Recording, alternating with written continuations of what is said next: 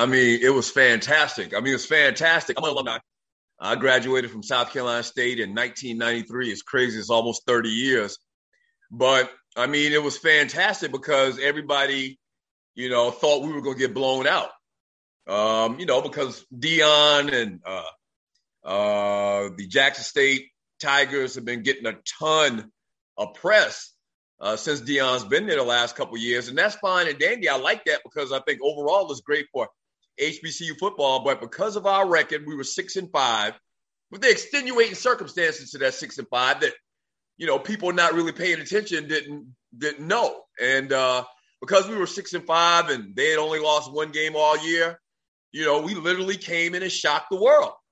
And so right now, with the win yesterday, the SWAC is 1-5 against the MEAC in the Celebration Bowl. So, I mean, we own the SWAC. I mean, there's no other way to look at it. We own the SWAC. And it's not disputable. We own the SWAC, bro. And so it's just good to have bragging rights, man, to be able to talk trash. The fact that we went in there, neutral field, national TV. I mean, big time press. It's just a great feeling, man. It's a great feeling. I played on the team. I'm not gonna say I played. I was on the team 1 year when I was in college, and so I love the South Carolina State Bulldog football team and the program. So I'm super happy, bro. I ain't gonna lie, Doug. I had a whole bunch of jokes waiting on you when you came in because I just knew we had this thing locked up. Because the last time me and you went at it was when South Carolina State came down to Mumford Stadium, Southern University, my alma mater, where I played. And we got you guys by like that close. And I remember, man, coming on to your show, man, me and Loose Neck clowned you about that a little bit. Right. So I had the jokes ready for Doug. I was like, man, if South Carolina State pulled this thing off, man, I covered the game yesterday. And when South Carolina State went up 24-10, I was on the field and I looked up. I was like, man, if South Carolina State pulled this thing off, I said, well, Stu gonna be in rare form tomorrow. Hey, man, I mean, not only did we win, but convincingly. If you throw out that first quarter, I'm going to tell you now, that first quarter, man, I didn't know what the hell was going on. But it seemed like after that first quarter, when Fields, the quarterback, settled down, man, the next three quarters, we pretty much dominated. The defense dominated. I can't remember the punter's name. Like, the punter almost could have been the MVP for South Carolina State. Right. Like, the field position he created with his punts, he made he made a touchdown-saving tackle that if he didn't make that tackle on the kick return, it was the punt return. If he didn't make that tackle, that really could have switched momentum. Right. He made the tackle, though, and I think we stopped him. But, I mean, it was just we poured it on, man. We poured it on, and physically, like, we manhandled Jackson State, which nobody saw coming. Nobody. Vegas had the thing, 11-point spread. Jackson State, had 11 points. Was favored by 11 points. And so to win in the fashion that we did, representing the MEAC, because the MEAC's been through a lot over the last couple of years. Everybody's going through COVID. The MEAC in one summer, in one year, lost Bethune, lost FAMU, lost A&T. And so we down. That's the perception. We're down, and I guess technically we are, but man, we still got pride, bro. We got pride, and we're gonna come out there and we're gonna lay our hats into you, man. We're gonna play with some pride. And this is the thing about it, Doug. They limited Jackson State to 194 yards total offense for the entire game. And me and Roy, we were talking about this before the show. I looked up and down the roster for South Carolina State. It's mostly homegrown kids straight out of the state of South Carolina. Look, I'm going to jump in here 1 second. I actually did that today as well because I think the last 3 years we haven't had a budget in the athletic program to go out to send recruiters out of state. So the cost involved with going out of state, hotel room, gas, taking them out to dinner. I don't know. Whatever the cost is to recruit outside of state, we haven't done that. We have exclusively recruited in the state of South Carolina. We probably have 100 people on the roster. I just did this about 2 hours ago. We have about 100 people on the roster. We have 4 people from out of state. 4 people on the entire roster, okay? Everybody else is South Carolina. So the fact that we got 4 people out of state, I promise you those people probably came just because of film or because there was a relationship with the coach from those particular schools out of state. But no, we have not left the borders of South Carolina to get our players. 98% of the players on that team are from the state of South Carolina. Amazing. And check this out. I counted only 5 seniors. Wow. Yeah. I counted only 5 seniors. Yeah, we stacking up good, man. The Fields kid, once again, he scared me the first quarter, but he came from a small high school, a 2A high school in Charleston, Hollywood, South Carolina, Baptist Hill High School, went to the state championship. I don't think they won, but just solid. Solid. He's won that job. Really should have had the job as a freshman, but it's really come on, man, and he's got a very, very big upside for the next 2 years that he's going to be in uniform for the Bulldogs. Man, another young man that I wanted to talk to you about, Jacoby Durant. I talked about him last week. I don't know another way to put it. Jackson State, that first touchdown actually scored on Jacoby Durant. Then after that, Jackson State went 7 targets at Jacoby Durant for no completions, and he got a quarterback sack. And I think that young man won him. I think he made some money yesterday. Oh, absolutely. Well, I believe, and I'm not 100% sure, but I'm very, very sure he's already been invited to the Senior Bowl. Right. He won Defensive Player of the Year in the MEAC, okay? As a cornerback, I mean, he's a lockdown corner, yeah. All right? So he's going to play at the next level. The wide receiver, Shaq Davis, I believe, is going to play at the next level. He's definitely going to play at the next level. I don't know if those guys we always put a lineman or 2 in. I don't know if those guys are going to go high, but those guys are definitely going to play in the NFL. And we always have a couple of guys that seem like 1, sometimes maybe 2 a year over the last decade or so under Buddy Pugh that have made it and had an impact in the league as well. Oh, man. Like I said, man, this – and you talk about Buddy Pugh before we move forward. Buddy Pugh, 20 years at South Carolina State, 8 conference titles. He's won multiple Black college football national titles. And that pipeline from South Carolina State, with Javon Hargrave, Darius Leonard, you name it, from South Carolina State to the NFL, I think a lot of people slept on South Carolina State and what's going on up there in Oberg that you guys got going. Absolutely. The best linebacker in football is Darius Leonard. I mean, it's not even a question. He's the highest paid middle linebacker in the league. He's also my chap, the bruh. He's the bruhs. And so if you watch this kid, man, it's crazy how they slept on him coming out of college. And I really think the only reason he didn't go until I believe the 3rd round was because he went to an HBCU. So it's strange how that works because when I was in school, you probably remember, when I was in school, I lined up against Robin Porsche, who was a first-round pick. So it's interesting, what we've been talking about over the last week with Deion getting the number 1 recruit in the country, the Hunter kid to come to Jackson State. There's this conversation about, is the kid doing the right thing? Are, 4 and 5 stars recruits doing themselves a disservice by going to an HBCU? Let me tell you something, man. If you can play, they're going to find you. And right. I'm a witness to it. Robin Porsche, man, I believe he had like 14, 15 sacks his last year at State, went in the late 1st round to the Detroit Lions. So, I mean, bottom line, they're going to find you. If you can play, right. It really doesn't matter. They know how to judge talent, despite the gross amount of talent that you're playing against or playing with. The pros can determine if you can play at the next level. And I just love the direction right now of HBCU football.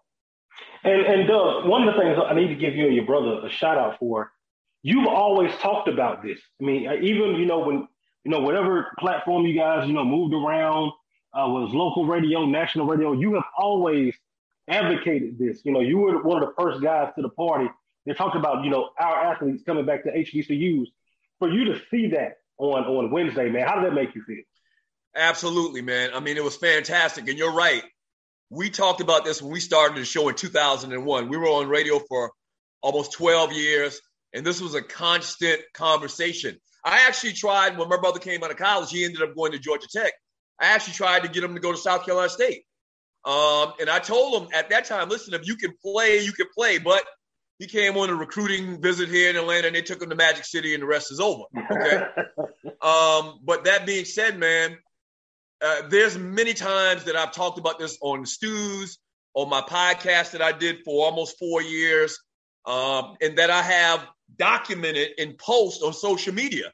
Like all it needs to happen for this thing to turn around is 4 or 5 stars come together, kind of like what the Fab Five did in basketball, and say, hey, let's go to this school, okay? If you can get 5 of the top 10 recruits in the country to come home, quote, come home and play for an HBCU, and they dominate. If they were to be able to get into the FCS playoffs and win the FCS playoffs, it'd be like a domino effect. I think it's a lot easier to do in basketball because literally, if the Fab Five said we're going to all go play for Central State, okay, in Ohio, or we're going to all go play for Norfolk State or wherever, the MEAC has an automatic bid, okay, to the tournament, okay? So if the 5 best players in high school basketball, they meet together at McDonald's All-American game in a hotel room, and they're like, let's shock the world. Let's all go to Norfolk State. If they go to Norfolk State, dominate, they'll probably go undefeated. They're going to get an automatic bid to the tournament. And the Fab Five, in that same scenario, they would have made it to the tournament and probably still done the same things that they did, almost 25 years ago, okay? Right. So I really believe it. And also right now what's going on, the whole mindset has shifted. I have someone I argued with the other day on social media. Well, Deion's trying to get these kids to go to an HBCU. He didn't do it. He went to Florida State. Hey, times are different now. Right. The landscape has changed, okay? These kids are coming around. I really believe this. This is just my opinion. These kids are coming around in a atmosphere where over the last couple of years, we've seen civil unrest. We've seen, black men murdered on video. We've seen people murder black people and, not do any time or not found guilty, even though we've had a pretty good run of guilty verdicts over the last 6 months. But these kids' mindset now they kind of understand. We've always said this, but they kind of understand, for the most part, these folks at these PWIs, they really don't care about us. You know what I'm saying? They really don't care about us. All they care about is the fact that we can run and jump and make them money. Now you got the NIL coming into place where they can kind of offset the fact that they're losing, lifestyle and money to a degree, and going to PWI is kind of leveling the playing field. And so I think we're going to see a lot more of this, man. I really do believe we're going to see a lot more of this. Will it ever get to a point where we'll say, HBCU has good enough talent to beat, the blue chip teams, the Florida States or the Michigans or the Alabamas, the Georgias? Maybe not, but I like the atmosphere right now of college football and for HBCUs. I love it. Oh, yeah, man, absolutely. And before I let you go, Doug, man, first of all, I guess I want to thank you for coming out. One of the things I always liked about your show, you always created a family atmosphere. Like, I feel like all the stewards we knew each other. Well, it was, Tiffany, Loose Neck, Uncle Vern, right? Everybody. You created that family atmosphere. You and Ryan, man, you guys together, man, guys. Man, if you've never checked out the Stews, I still go back to what you got. If you ain't stewing, then what the hell are you doing? right. And just talk about, man, just how was that ride, man? You guys, to me, still have the best show in the history of this thing we call Sports Talk Radio. Man, just tell me, man, how was that ride, that you took us on? I mean, man, it was fantastic.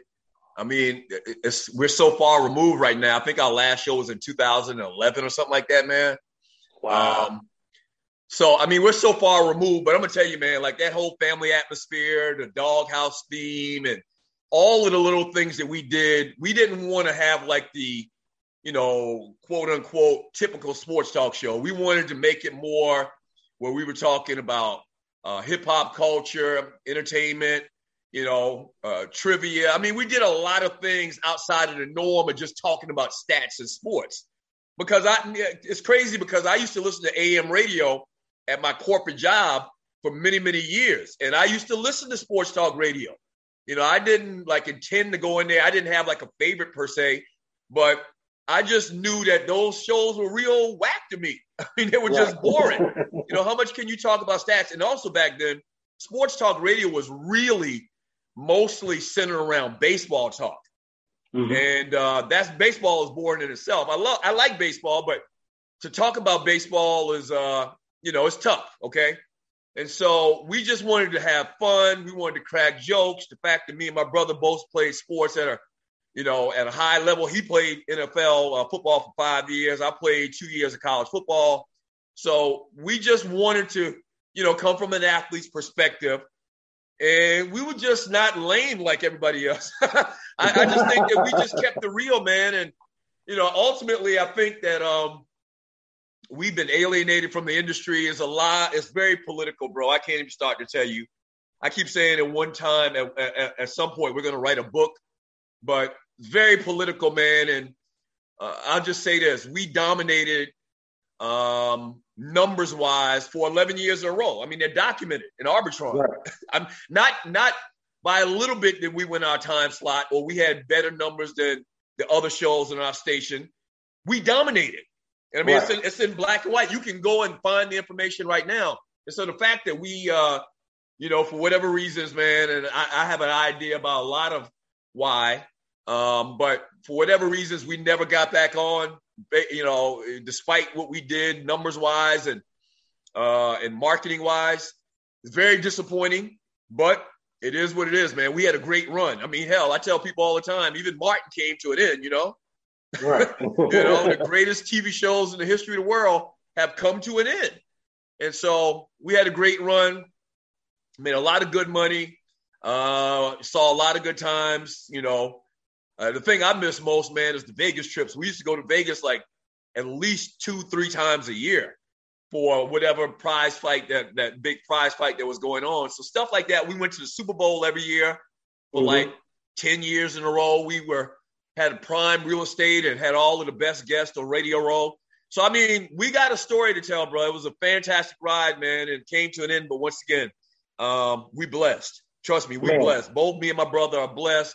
Family and everything. We got our health. We good to go. We good, folks. Oh, man. And one of the things, this is how powerful that show was. I didn't live in Atlanta, Georgia until 2 years ago. I knew who the Stews was. I remember being in college, and you guys were on when we had practice, right? Right. So, before I left the apartment, I would put a cassette tape in the radio, get you guys on and hit record so I could listen listen to you guys. And this is me listening from Baton Rouge, Louisiana. Wow. You know what I mean? So that was the impact. I remember when you guys went off, because you guys were Sporting News Radio, and you guys went off. Man, I found Spreaker, and man, it was right there, man. We back, with Spreaker and kicking it with Kesey and the X Squad. Right. With everything, man. But like I said, for me, man, I always considered you, my uncle in this, man, because when I came to you, I said, I came to you once, I said, man, Doug's gonna know me from a can of paint. But I said, look, man, I'm trying to jump into this, man, what I need to do. And the number one thing you said, man, is be yourself. Yeah. He's like, they're gonna love you or hate you. Right. And luckily, man, it's worked out well. It's going well for me. And to have you on, man, to see how your nephew has grown up. Yeah. Man, I appreciate it. Man, no problem, man. I really, man, really am happy about, so many shows that have come from our show. I mean, there's probably been 25 shows come from our show and, listening to me on my podcast and deciding to jump on the Spreaker platform and do their own podcast. So, man, very humbled. Keep doing what you're doing. And I mean, anybody that asks me about advice in this business, man, I tell them pretty much the same thing I told you. Just be yourself, have fun with it, and everything else will take care of itself. But I don't have a problem talking to anybody, man, because I know that this thing is like a fraternity, man. And, truthfully, your boys came in the back door, I don't think that they ever thought in a million years we would have done the things and gained the success that we did. I don't think, I know it. I know they never thought in a million years that we would have gotten as big as we did, but we did it. But I know that there's like a fraternity thing, man. And, it's very cliquish. All right. They're going to put their boys on, dudes that they know they play golf with or went to college with or grew up with. If you look at some of the sports talk stations, there's a connection, a personal connection between all of the hosts. Most of the time, it's not a situation where somebody comes on and interviews or does pilot shows or whatever and are judged and they take the best person. No, it's because somebody knows somebody that knows somebody. And at the time when we started, when we got voted, and I'm done here, I'm going to leave you alone, but it's just reminiscing. When we got voted best sports talk show in America in, I believe, 2005, okay, keep in mind, every state or every city, major city, has at least one sports talk show. Some cities have at least two, okay? So you do the math, how many cities there are, how many have one or two sports talk shows. At that time in 2005, we were the only all-black sports talk show in America. 2005, bro, okay? That's not that long ago. And so I understand, man, it's very political. So I root for y'all, man. I root for people trying to get an audience and fine tune their craft. So much respect to y'all, bro, and good luck in all your endeavors. Man, appreciate you, Doug. Man, like I said, man, it was an honor, man. And man, I remember you, man, talking about the Puppet Factory. If you guys don't know, that's still another network, the Puppet Factory. Man, so many memories, for me, man, of you and Ryan. My dream one day, someday in the future, to get you and Ryan on, man. I know Ryan is moved down to Columbus. Yeah. They're doing this thing, man. But man, just thank you for coming on, man. Trust me, words can't explain it, man. You're one of the guys I look up to in this business. Man, I appreciate it, bro. Thank you very much. All right, man. Thanks you, man. That's Doug Stewart, man. We're going to run to break, man. That was Doug Stewart, man. Realest Trillers, that's him right there, man. Back on the other side, man, we'll go dive into this ball game. South Carolina State, Jackson State coming up next. Nope. Come on, him? Ooh, I like him.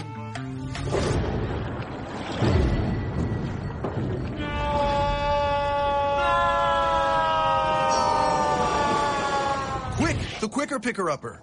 Bounty picks up messes quicker, and each sheet is 2 times more absorbent, so you can use less. He's an 8. He's a 9. Bounty, the Quicker Picker-Upper. It's never too early to plant the seed, to share the tradition, and instill a sense of pride in your HBCU with your little ones. HBCU Pride and Joy Children's Boutique helps you share your school spirit with a wide selection of adorable kids apparel and accessories officially licensed from your favorite HBCU. Visit hbcupridejoy.com and follow us on all social media at HBCU Pride Joy on Facebook and Twitter. Sugar Chateau Desserts is a specialty bakery located in the Charlotte, North Carolina metro area. We will create delicious and one-of-a-kind treats for any occasion. Sugar Chateau is currently shipping cakes in a jar, offering a variety of different flavors in a single-serve container that can help you celebrate in accordance with social distancing. Place your orders today by calling 803-526-7895 or visiting sugarchateaudesserts.com.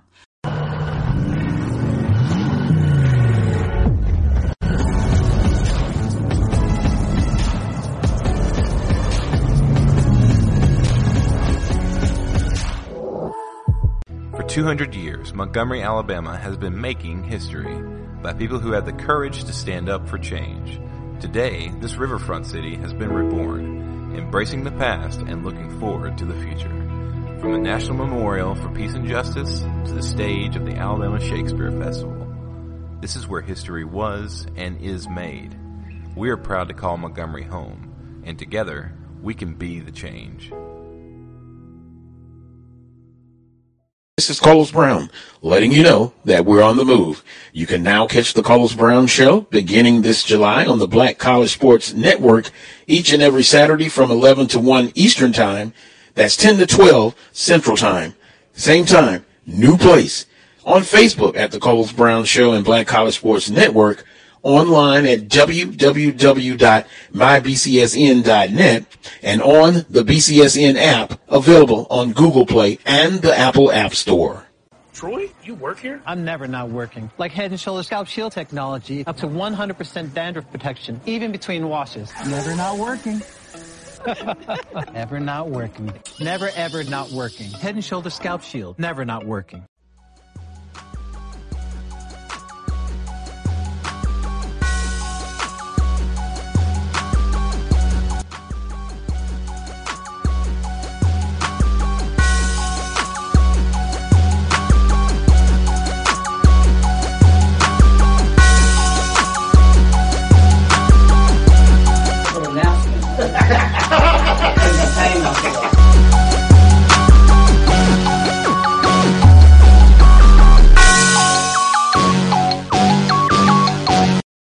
You see, Head & Shoulders Scalp Shield technology protects against flakes even between washes. It's never not working. Kind of like us. Number 15? Never not working.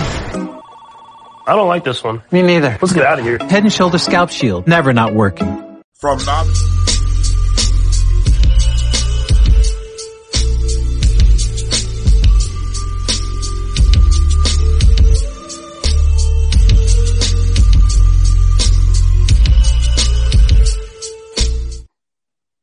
All right, we are back, man. Shout out to Doug Stewart, man, coming in, one half of the world-renowned Two Live Stews. And we move forward. Now, we got the doctor, Dr. Kenyatta Cavill, the dean of Black College Sports Talk. How you doing, Doc? I'm pretty good, man. I don't know how you going to bring me on after the Two Live Stews. Doug, man, that was great. That was serious. That was great interview. Oh, man, appreciate it, Doc. Doc, a lot of conversation today. You know, we're coming off the ball game yesterday, South Carolina State defeating Jackson State by a score 31-10. South Carolina State went to Celebration Bowl.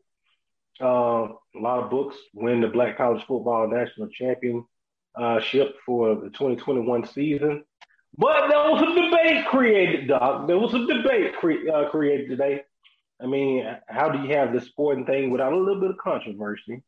And we got a little bit. NCAA posted some blog, some person named Florida A&M 2021 HBCU National Championship, and of course they got people into a tizzy.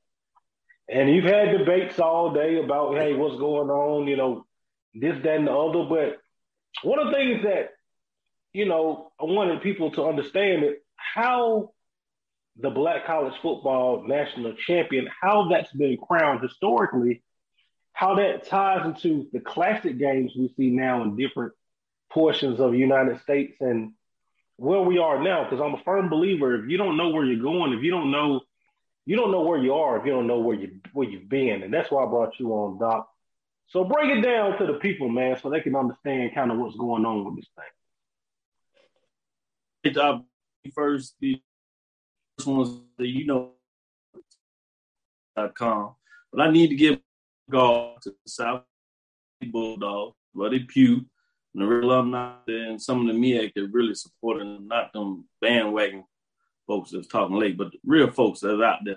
Shout out to them. Championship Cigar. You know, you got one this morning as I left Atlanta. Appreciate the hospitality. All of y'all down there did it right.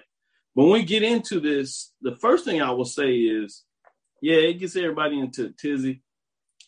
In a lot of ways, this is going to be some of the best marketing that could ever happen to HBCU sports. Brand awareness of HBCU, especially at the FCS level. Just think about this. Think about what this is going to do to the MEAC coming in the next year. The MEAC SWAC Challenge, the football season, how competitive that race is going to be, and everybody's interests are going into it.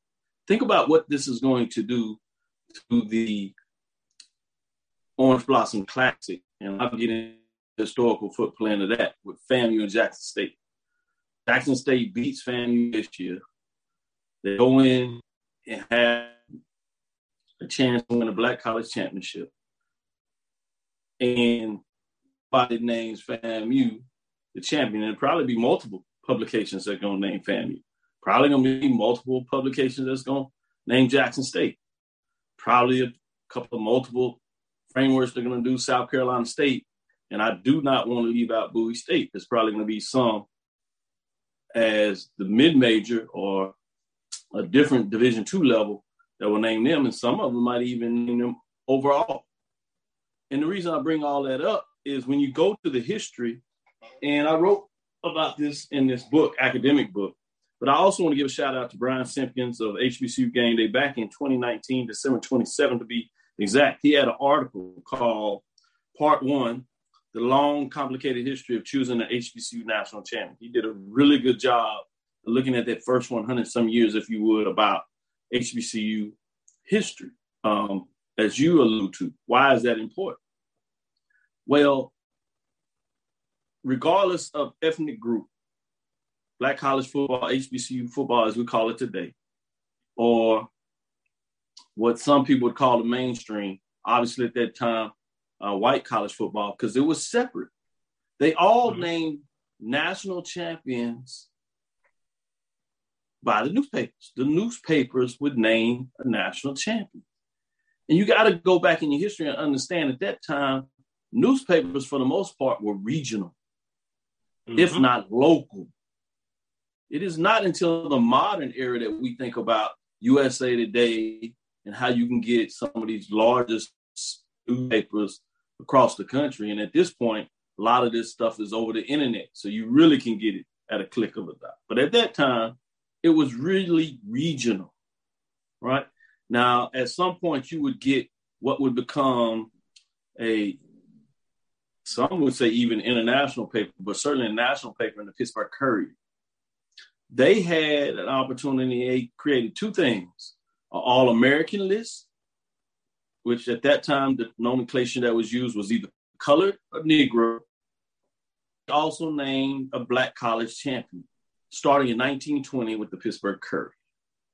And so it was obviously out of the Pittsburgh area, regional, but it had the largest syndication of articles and sent articles around the country, either by wire or you could get the paper next day, sometimes 2 or 3 days, ultimately some cases even a week later, to let you know, make sure you get your mind set up what was happening. But you also have local newspapers in major markets. You had the Houston Defender, for those in the Houston area. You had the Atlanta newspaper that was in there.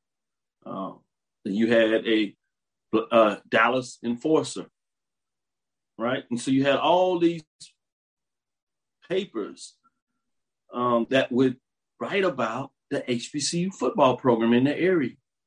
And they would write about conferences, CIAA, SIC as we know them today, the SWAC, the MEAC, coming to conference until 1970. So you got a lot of time, 1920 up to that. Had a conference, Midwestern Conference, that had teams such as Grambling State, Jackson State, Tennessee A&I, Texas Southern, before all those teams except for Tennessee State joined the SWAC. But as you would have it, is intriguing. All this is about marketing in the business. People know what? Sell newspapers. They wanted to sell newspapers, and they knew there was an appetite, insatiable appetite in the African-American and Black community that wanted to know about their sports and people that looked like them. And if it wasn't pro, these individual sports such as boxing, cycling, even at some time, racehorsing for the jockeys that were on it, right? Track and field, one of the big baseball, the Negro Leagues, one of the biggest things going at the time were HBCU sports, mainly football, later basketball, or what they would call the K or the Black Fives, right? And so when all this came around, the coaches were smart too. So the first 6-7 years of the Black college being named, most of the champions were in the, we still talk about this East Coast bias. How about that? How history reincarnates itself, right? So at that time, Howard University were some of the reasons. They finally got some time where you sneak in Tuskegee, how they had those landmark coming out of Alabama. I know you know about those Tuskegee teams, right? In terms of what they would get done. It's legendary coaches over those period of time. Coming out of it. And so if you think about it, all those schools, though, were private schools, whether it was Howard, Talladega, even though it's at Alabama, Hampton, Wiley College, to come all the way to Texas. Paul Quinn got in the mix there, also out of Texas. And all those teams were CIAA or Southwestern Alabama Conference. You really didn't get your first public school win the championship until 1927. Bluefield State out of West Virginia that we know now, right? It didn't get back into another public school until the Midwest, which is 1933 with Kentucky State, when you think about it. So what did some of these schools do? Legendary coaches such as Jake Gaither out of FAMU, to tie in that loose hole. Many folks that really know about HBCU sports will know about Billy Nix and Prairie View and how they dominated at the time. They came up with their own bowl game, Prairie View Bowl. It's so historic. It's the second oldest bowl game when you start looking at the time it was founded behind the Rose Bowl. That's how inventive these coaches were. And they wanted their players to have their star, and they wanted the recognition for institutions so they could recruit, get more students there, make more money, right? Marketing. Mm-hmm. They created their own bowl games, and essentially what they would do is they would go find the next best team in the area and region that would be willing to come to them and play. So you had a Prairie View Bowl in 1929. A couple of years later, less than 5 years later, you have the Orange Blossom Classic in 1933. And they would bring in teams to play. And you had other little bowl games or classic games similar to this at the end of the year. Most of these games were like January, New Year's time frame. And whoever win that game, a lot of the local newspapers would crown the winner the champion. Not too much different than what's happening now. Except for this ESPN, they are the big bullies. It's basically a marketing company, storytelling company, news agency. They create a bowl game, put all the money in. They say, we're going to take two teams. Basically, it's a one-game playoff between two conferences. Whoever wins is the champion. But the difference is you still have posters that hold on to the historical part of it. And now we have multiple organizations that name a Black college champion instead of just a newspaper or 4 or 5 newspapers across the country. Now we have these independent, Black-owned, for the most part, agencies, corporations, if you would, or small, that name a Black college champion. We'll do ours on Tuesday. You have BCSN, Brian and AD, do one earlier before your show. Mm-hmm.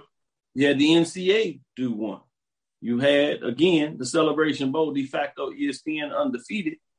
That arm of the organization, they did theirs. And you have multiple ones that come out about that. But that's a little bit of the history to tie in the backside of this and how, in a lot of ways, it's not really different than what's going on now.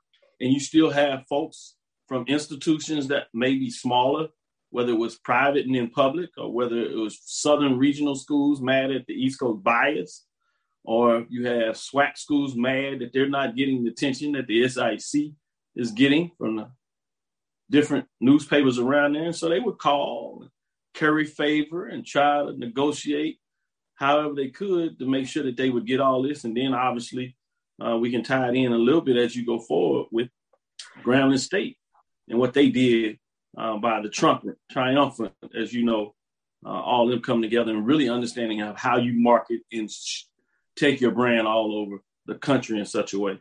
So that's a lot of the history in terms of what took place.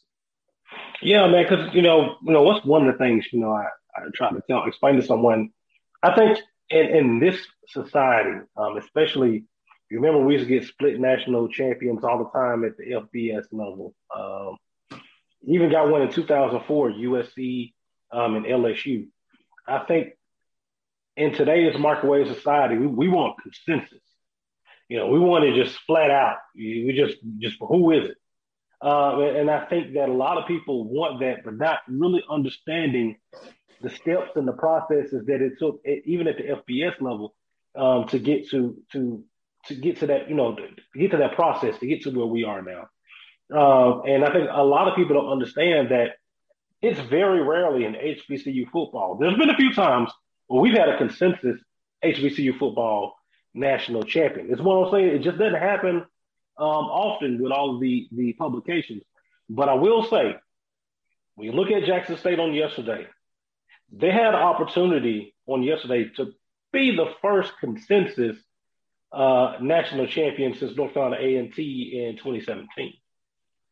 Oh, I agree, no doubt about it. If they won it, I can't see anybody else who wouldn't have crowned the champion. And that's a lot of ways why ESPN came up in the morning and called it a championship game. Because everybody in the world, just other than those South Carolina true blue fans, and even some of them, if you could get the truth serum, they would have admitted that they were trying to find ways they can keep it close and maybe steal the game from their purpose. But very few of them thought they were really going to win the game. Again, credit to them. They got it done on the field and won it going away in a lot of ways. But yes, Jackson State was looked at that if they win it, they would pretty much be a consistent champion across the board out of all the different polls out there that provides a ranking. So that's why you play the game on the field. But I would like to add this part of the history just so people understand that even when we do this, bowl games, and even whether you're talking about NAIA or NCAA or professional playoffs, all that is just a marketing framework of how to make more money. What is so special about a playoff opposed to the regular season? If you really ask most folks would tell you the greatest measure of a great team would be over some extended period of time, which would be the regular season. Postseason came about basically out of baseball first. It's owners, and I do not necessarily like using that term, but those executives that were in executive leadership roles over those franchises wanted to find a way to make more money. They had great season and made a lot of money, and they was like, how do we replicate this? And they were in there and they talked about it and said, well, let's start over. They said, what do you mean? Let's have a postseason. We'll pick a certain amount of teams from the regular season, and then we'll let them play off over a set period of time, and we will call them champions. And that's all postseason is. It is extenuation in another way to find a way to market a sport in such a way to lather up fans so they can get excited about it again. And I'm not saying anything wrong with it. I just want people to understand. So whether it's a bowl game or it's a playoffs, all of it in some way is man-made in terms of how to market to a fan base and excite them about crowning a champion. Speaking of excited fan bases, Doc, this week you spent some time in here in Atlanta, Georgia. Have you seen, and it takes, I have to go back and think about it. Have you seen a fan base that was as confident coming into Atlanta as the Jackson State fan base, and then to turn around to lose in the fashion, not lose the ball game, because we talk about 24-23 game, and, we go to overtime, one of those, but a 21-point loss, Doc. Have you seen one of these? I can't think of one. No, you would have to go in the channels of the history book. You'd probably have to go into something like maybe the Heritage Bowl, back when FAMU, Howard, and Southern were playing in the games. But even most of those games, I think for the most part, were close. I think there were one or two games that got away in that matchup. And so you probably have to go to the previous incarnation of a postseason bowl game between the MEAC SWAC to see something like this take place. So no, it's been a long time where you see a fan base that came in with that level of confidence. And to the point, as Doug Stu talked about, is part of that was because of the opponent and what you looked at their record at 6-5. And let's be realistic. If you look at a 6-5, you don't see that team as very good. But if you take some time and you're not just following your team, and that's just everybody has this bias except for us in the media. And even sometimes if we're not careful, we fall into it. But if you really look at South Carolina State's conference schedule, they played two of the FBS programs versus the other teams, FAMU, Jackson State, if we're talking about those teams that were at the top pretty much. They played one FBS program. And they played a Division II program. South Carolina didn't play a Division II program. Let's say you take one more win, whether it's A&T or close when they lost or the quarterback got hurt, you could easily add 3 wins to that schedule if you do a different scheduling model. Right? And you do it like that, and then all of a sudden that 6-5 goes to a 9-2 record, which gives you a whole different disposition of a team that's coming in there. Now, they are what their record says they are, but I'm just saying, if you look a little deeper into it, you can see how a record can create a different framework of a team in a championship game. Right. And the closest I can think about, 1998, Southern University plays Hampton University in the Heritage Bowl. Southern beat them pretty handily that year in the Circle City Classic up in Indianapolis. Southern comes off of that SWAC championship game against Jackson State, gets out of it, and Hampton was there because they just had to be there. All right. It was supposed to be a coronation, another Black College Football National Championship for Southern and head coach Pete Richardson, and it was anything but once the Jaguars got here to Atlanta. That's the last time I can remember a double-digit favorite loses by double digits. Yeah, great point when you bring it in. And that was another one of those cases where, a record was kind of conceiving when you think about it. But they happened to be the third team that was seeded out of the MEAC because the other teams got in the playoff. And you had an infamous framework that somebody put out there that wasn't meant to be said like that, but it was taken in a lot of ways in terms of the third-ranked team. Yeah. And so, it doesn't take much to get that bulletin board material to get coaches to be able to get some talking points. And there's also the unique thing that the SWAC happens to be in the southern region where football is really something that everybody takes serious. You hear the old quotes about chaos and talking about this religion, from that quote, and I'm paraphrasing, obviously. And so in a lot of ways, you got a lot of energy towards the SWAC in terms of the way it's marketed and branded, whether it's the bands and the whole festivity tailgate. And then obviously you add in expansion with FAMU and Bethune-Cookman. You add in Coach Prime coming in there, and you just had a lot of lather about the SWAC, rightfully so, in terms of what they did. But that means somebody else is not necessarily getting that same type of shine. And that's also a way that a lot of folks will focus more on the SWAC, not because they're trying to be disrespectful of another conference, but for the fact that the energy is there and it obviously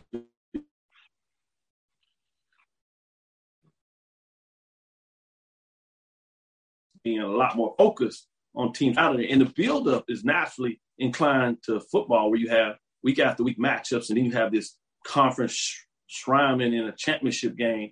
And then after that, you have the bowl game. So it's perfectly set up to get a lot of this notice when the MEAC is not quite done in the same manner.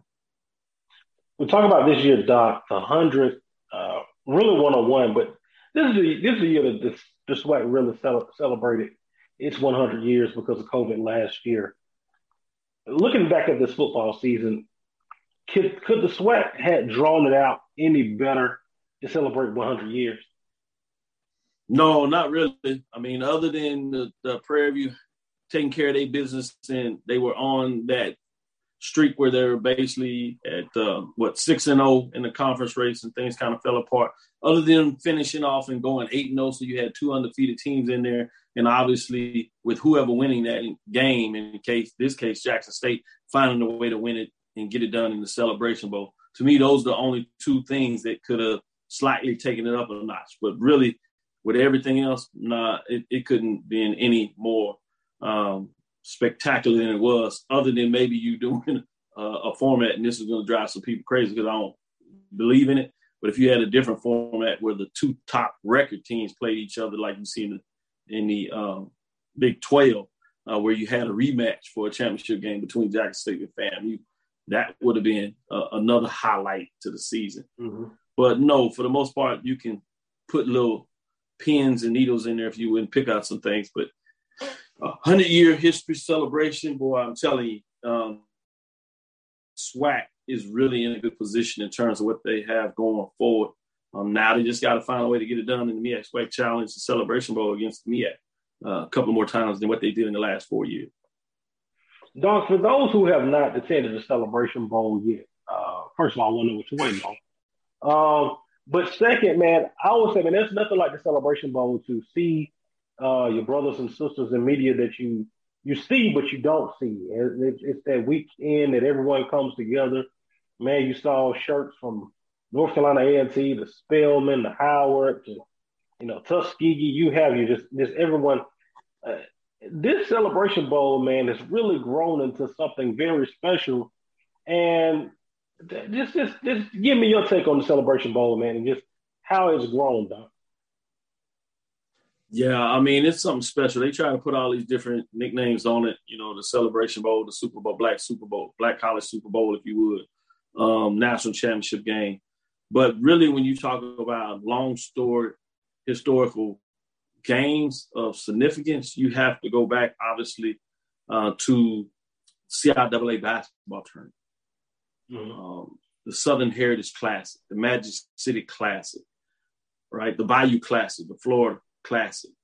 To me, it's similar to those games, except for those games, while they have a lot of fans that are hooked on it and go with those, they're unique because they tend to be state-induced rivalry classic. In terms of the Southern Heritage Classic, obviously, you got bi-coastal states in terms of what that looks like. But two rabid fans with a fan base with a lot of history, even with a coach that coached at coaching institution that won national championship when you're talking about the Southern Heritage Classic. But to me, that's what you have in this. It just features two conferences. A perfect place in terms of Atlanta, which has a huge, significant Black population, huge cultural relevance there, a lot of attention in terms of Black college football, even though it's out of the SIAC. But then you have so many HBCU fans and alumni bases from both the MEAC and the SWAC and others, to be frank with you. It is a perfect location with a rich history, a rich culture.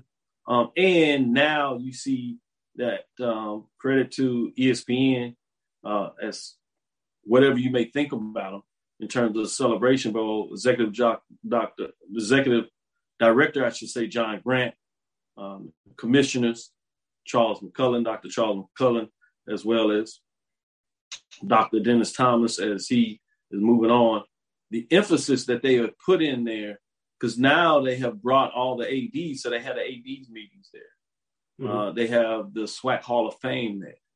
And so you have so many additional activities with a lot of dignitaries there. A lot of presidents come in for their president's meeting. So it is the happening space, whether you're just there to see the game or you're there to renew your energy, or if you're there to celebrate and take care of business.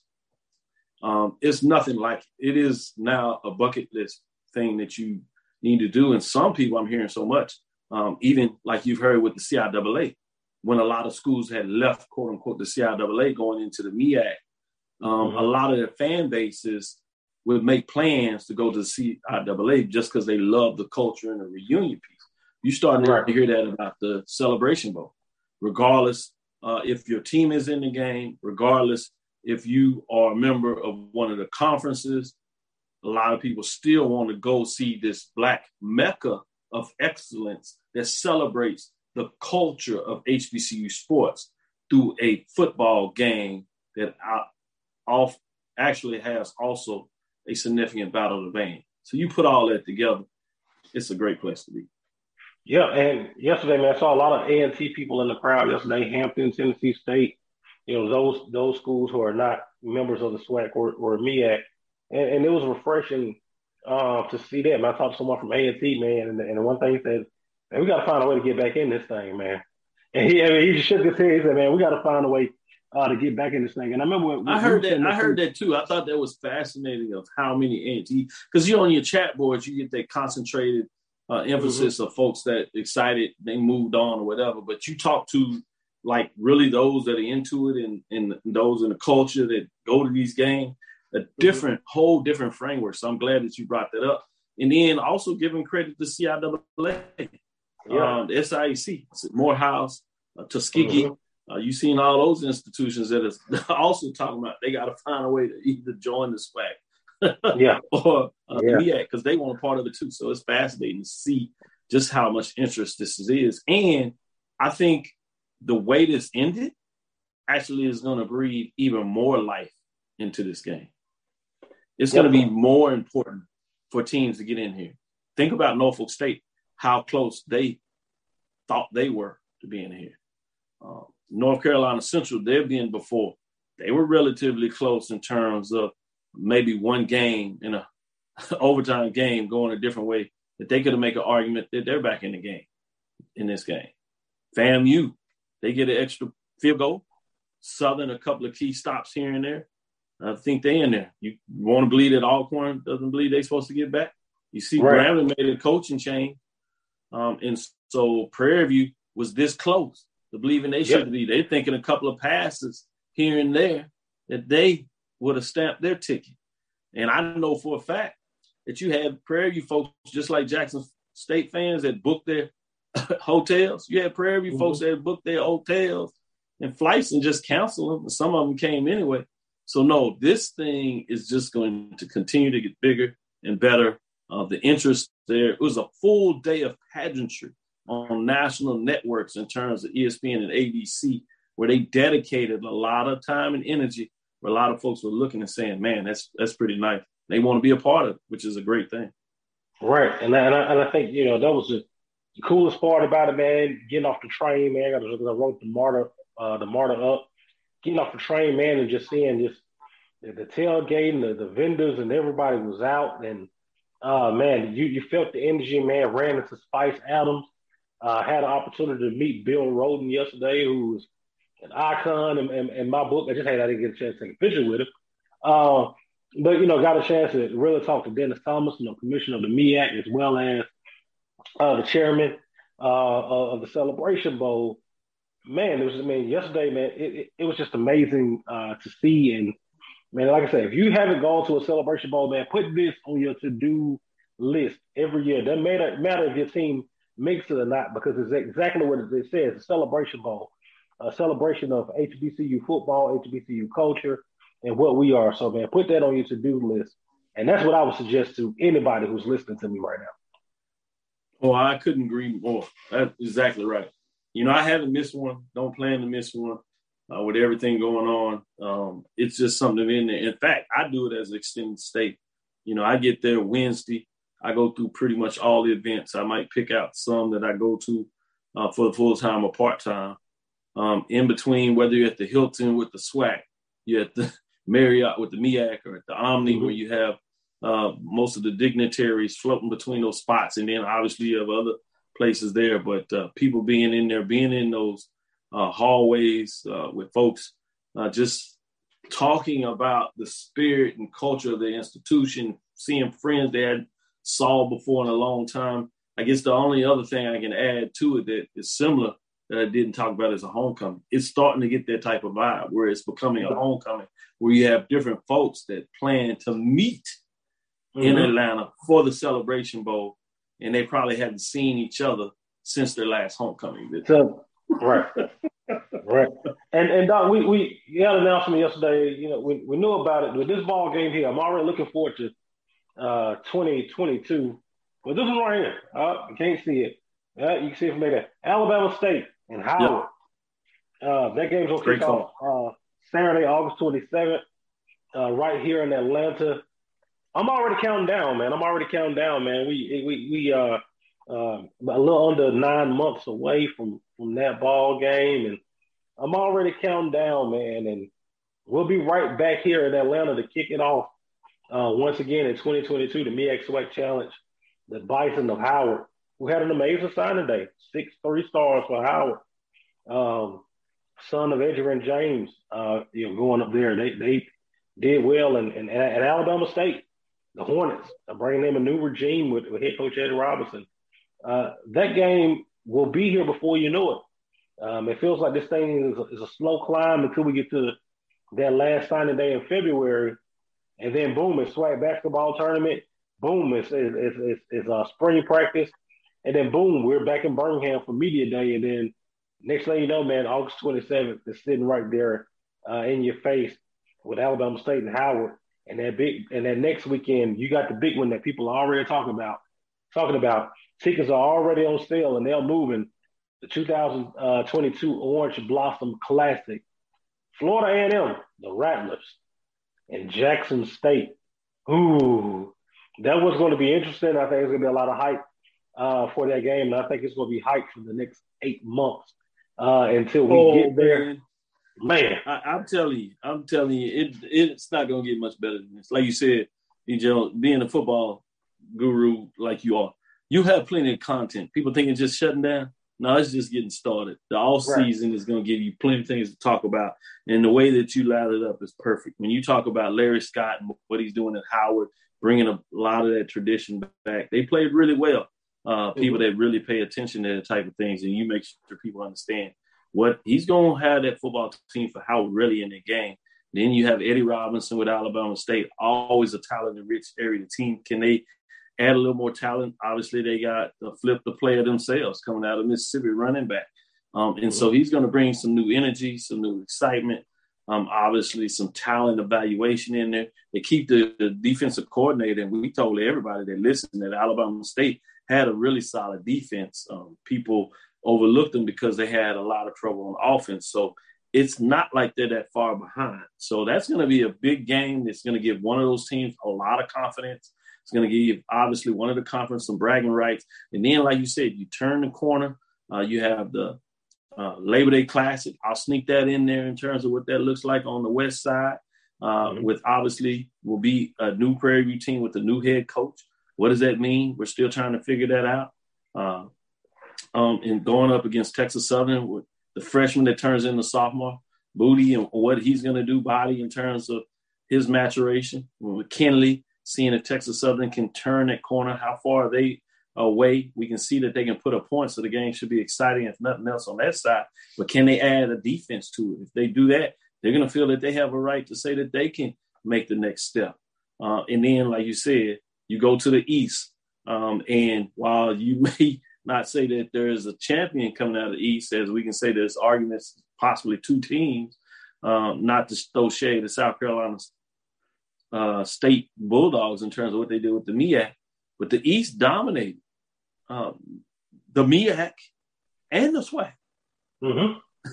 Other than this last game, they dominated both conferences, at least when I say the conference of SWAC, the Western Division. And then you have this matchup. And as you think about it, you lather this up. They've been going back and forth all year long, talking about, don't you want to see his family folks? Don't they want to play in the SWAC championship? They're trying to figure out the SWAC alignment. Folks giving them hell. They're like, man, don't worry about that. They like, no, we need to do this. Or the playoffs are supposed to be better than that. So you have a lot of other talk. And then you got this race between who's recruiting the best. You're going to have all this talk in February signing day. Then you're going to have spring football. And all this time, they're going to be selling tickets to the Orange Blossom Classic in Miami, another great city that folks go to. And, again, people are going to feel that whoever wins that game has a very good chance to not just win the SWAC conference, but because of that, meaning that they'll be in the Celebration Bowl, and most people would think they're probably going to be a favorite in that game, whatever that means. So which means that game one, likely will have implications in terms of who's going to win the 2022 Black College National Championship. That's crazy. Essentially week one. Fresh out of the gate, Miami Gardens. And looking back at it, man, it was like that this year, man. That game, we talked all summer about how important that ball game is. And one point is what decided that ball game. And I think you're going to have a similar situation in 2022. Well, Doc, man, it's been a great season. Last show for the football season. We got some special stuff coming up for you, man, because you know I do recruiting. ABC. Always be recruiting. Right. And we got some special stuff coming up for recruiting, getting ready to come up. For the year, I want to give a shout out to my man Roy back in the home studio, pressing all the buttons, making the stuff happen. AD Drew. Special shout out to Dr. Kenyatta Cavill. Doc saw something in me that maybe I didn't see. So, man, shout out to Doc for bringing me on board, man. And I was a little nervous at first, a little hesitant. But, man, when people invest in you, when people invest in you, invest time and everything in you, man, it means they see something. So, man, I want to give you my sincerest thank you, Dr. Cavill, for that, man. It really means a lot. And it's a pleasure to work with someone of your stature on a daily basis, man. So Shout out to you, Charles, AD Drew, everybody here. I receive that, brother. I appreciate that. I appreciate no it. problem, no problem. But I will say this as you start to close up. You deserve that. You put the work in. You've showed your talents. So it was my point of reference. And what, if I believe anything that I stand on, it was my responsibility to make sure that you had the opportunity to do more and see more than what you can. And you paying it back dividends over and over. So I appreciate what you doing and reflecting on that. Not just saying that, but putting it into action. Oh, man, appreciate that, Doc. I appreciate it, man. It means a lot, man. I just want to thank everybody that has tuned in over the course of the season, man. I feel like it was just yesterday, man. I was sitting in the studio. We were doing this, getting ready for Alcorn and North Carolina Central. And you bat an eye, and the season is already done. You'll see me in some spots. And, man, I ain't going nowhere too far, man. You'll see me in some spots. And I'm going to hit you with a little bit, man, give you a little taste until we get ready to jump this thing back off. We go hit the spring season hard when we get into, spring practices. You'll really see me around. We start getting close to Media Day, which is really the official start of the season. Here for us, man, we start hitting football. And then, man, 2022, man, we're back and we're going to be better than ever. I'm looking at everything that we did this year. I'm going to be watching it like game film. I'm going to be critiquing myself, man, picking apart my weaknesses and strengthening the strengths. And I promise you, in 2022, man, we're going to be back better than ever. Man, that is me for tonight, man. I am BJ Jones. Special shout out to Dr. Kenyatta Cavill. Special shout out to Doug Stewart of Two Live Stews for coming on. That was a treat within itself. Shout out to Roy back home making it happen. And I appreciate you guys, man. Make sure, man, you tell a friend, share it. That Sundays, man, we go inside HBCU football. I'll see you guys soon. We're going to hit the recruiting edge pretty hard, man. We got an announcement coming. Roy, I'll tell you guys about. But like I said, man, we will see you guys soon. And this BJ Jones, man, we signing out for the 2022 and for the 2021 football season. 2022, here we come. Good night, y'all. It's a bad man.